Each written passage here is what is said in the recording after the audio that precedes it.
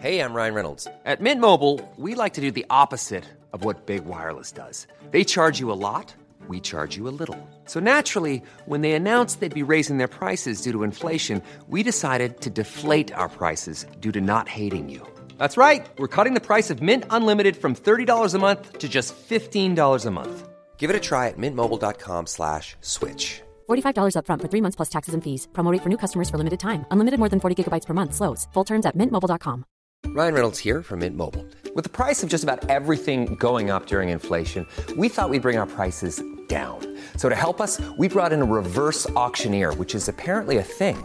Mint Mobile Unlimited Premium Wireless. How to get 30, 30, bit to get 30, bit to get 20, 20, 20, bit to get 20, 20, bit to get 15, 15, 15, 15, just $15 a month? Sold! Give it a try at mintmobile.com/switch.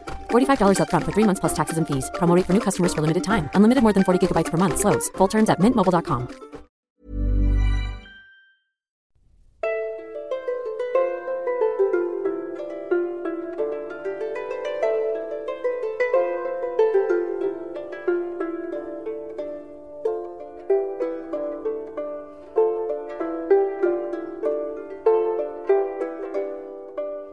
Hello, and welcome to the Renaissance English History Podcast. I'm your host, Heather Chesko.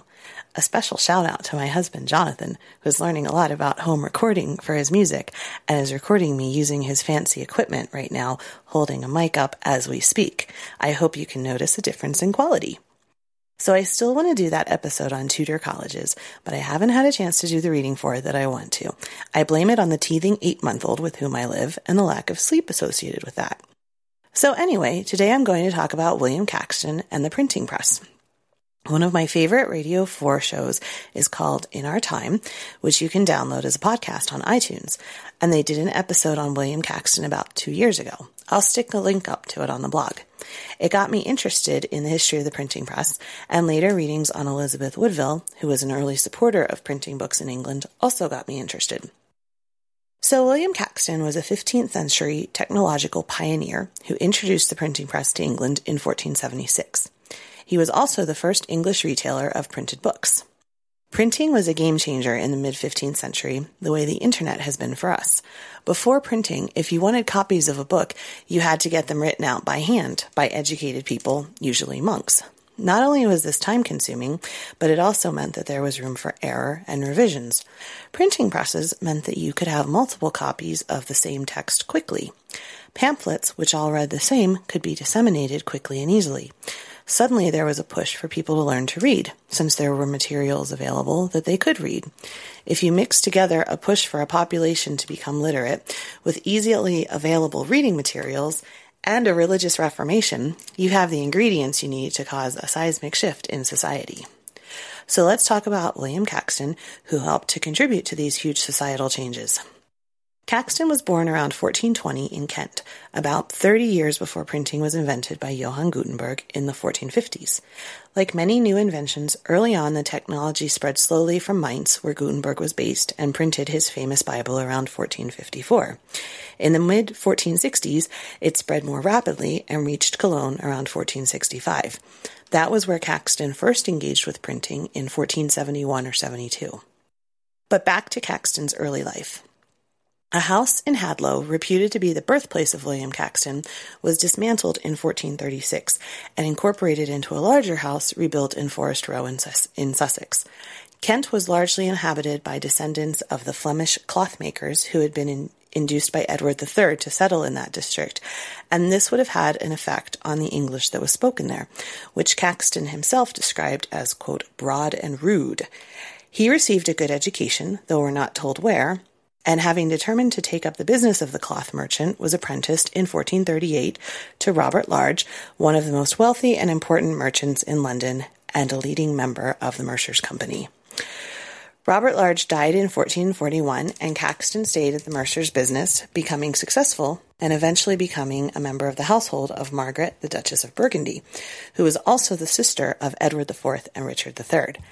Caxton had some leisure time in his new position, and he turned his attention towards literature and travel. In 1471 or 2, he made that trip to Cologne where he observed the new printing industry, and he was significantly influenced by German printing. He immediately went home and set up a press in Flanders with 2 fonts of type cut in imitation of ordinary bookhand. And the first book to be printed in English was produced in 1473, Recueil of the Histories of Troy, which is the collection of the stories of Troy, a translation by Caxton himself, which would become very popular in the Burgundian court. The book was a French courtly romance written by Raoul Lefevre, chaplain to Philip III, Duke of Burgundy.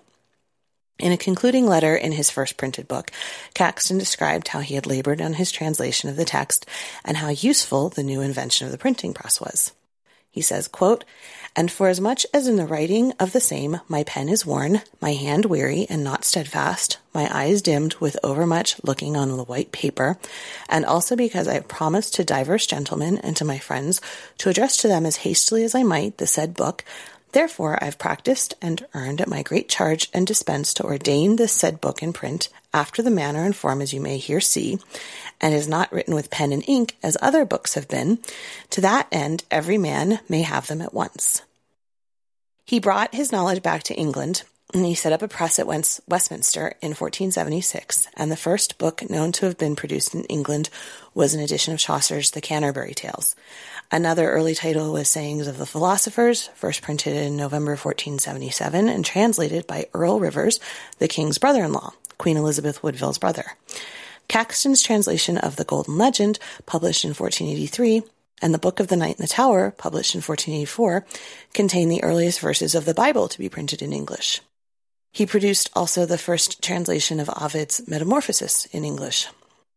He produced chivalric romances, the most important of which was Sir Thomas Malory's Le Morte d'Arthur, classical works, and English and Roman histories. These books appealed to the English upper classes in the late 15th century. He was supported by, but not dependent on, members of the nobility and gentry. The precise date of his death is uncertain, but estimates from the records of his burial in St. Margaret's, Westminster, tend to show that he died near March of the calendar year 1492, but there is some confusion around that because the calendar that was still used at the time ended on the 24th of March, so it was either 1491 or 1492.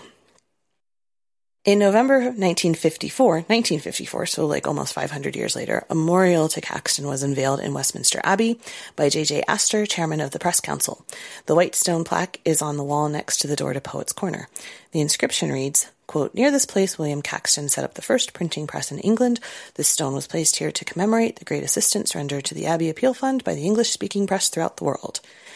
Caxton printed 4/5 of his works in the English language. He translated a large number of works into English, performing much of the translation and editing his work himself. He's credited with printing as many as 108 books, 87 of which were different titles. He also translated about 26 titles himself. His major guiding principle in translating was an honest desire to provide the most linguistically exact replication of foreign language texts into English, but he was always on a hurried schedule, and he was not a good translator. And so a lot of the translations in his books are kind of wrong, and it's sort of funny sometimes. To most of his publications, he added prologues or epilogues, which have a personal touch. They're kind of like letters, and they show us that he had a really good sense of humor, and he would often write self-deprecating explanations of why his translations were so imperfect. He is credited with standardizing the English language, that is, homogenizing regional dialects through printing, and this also facilitated the expansion of English vocabulary, which we would, of course, see blossom with Shakespeare 100 years later, and also the regularization of inflection and syntax.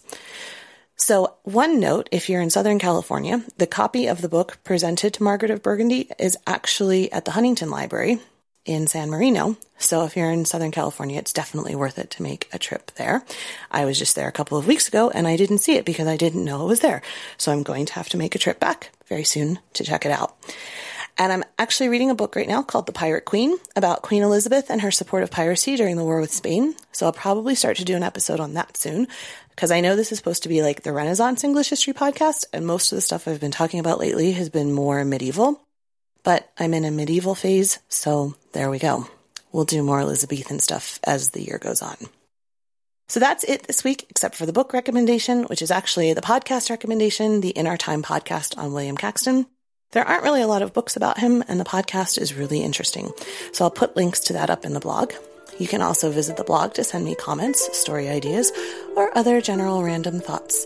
The address is http://englandcast.com.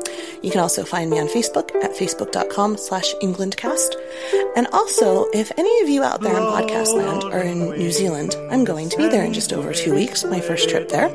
So drop me a message if you'd like to meet up, because I would love to talk about Renaissance history to some Kiwis. So thanks so much for listening, and have a wonderful rest of your month. Bye!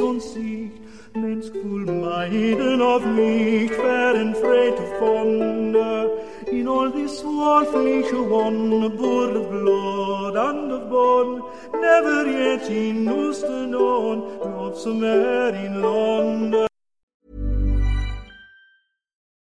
Join us today during the Jeep Celebration event. Right now, get 20% below MSRP for an average of $15,178 under MSRP on the purchase of a 2023 Jeep Grand Cherokee Overland 4xE or Summit 4xE. Not compatible with lease offers or with any other consumer incentive offers. $15,178 average based on 20% below average MSRP from all 2023 Grand Cherokee Overland 4xE and Summit 4xE models in dealer stock. Residency restrictions apply. Take retail delivery from dealer stock by 4/1. Jeep is a registered trademark.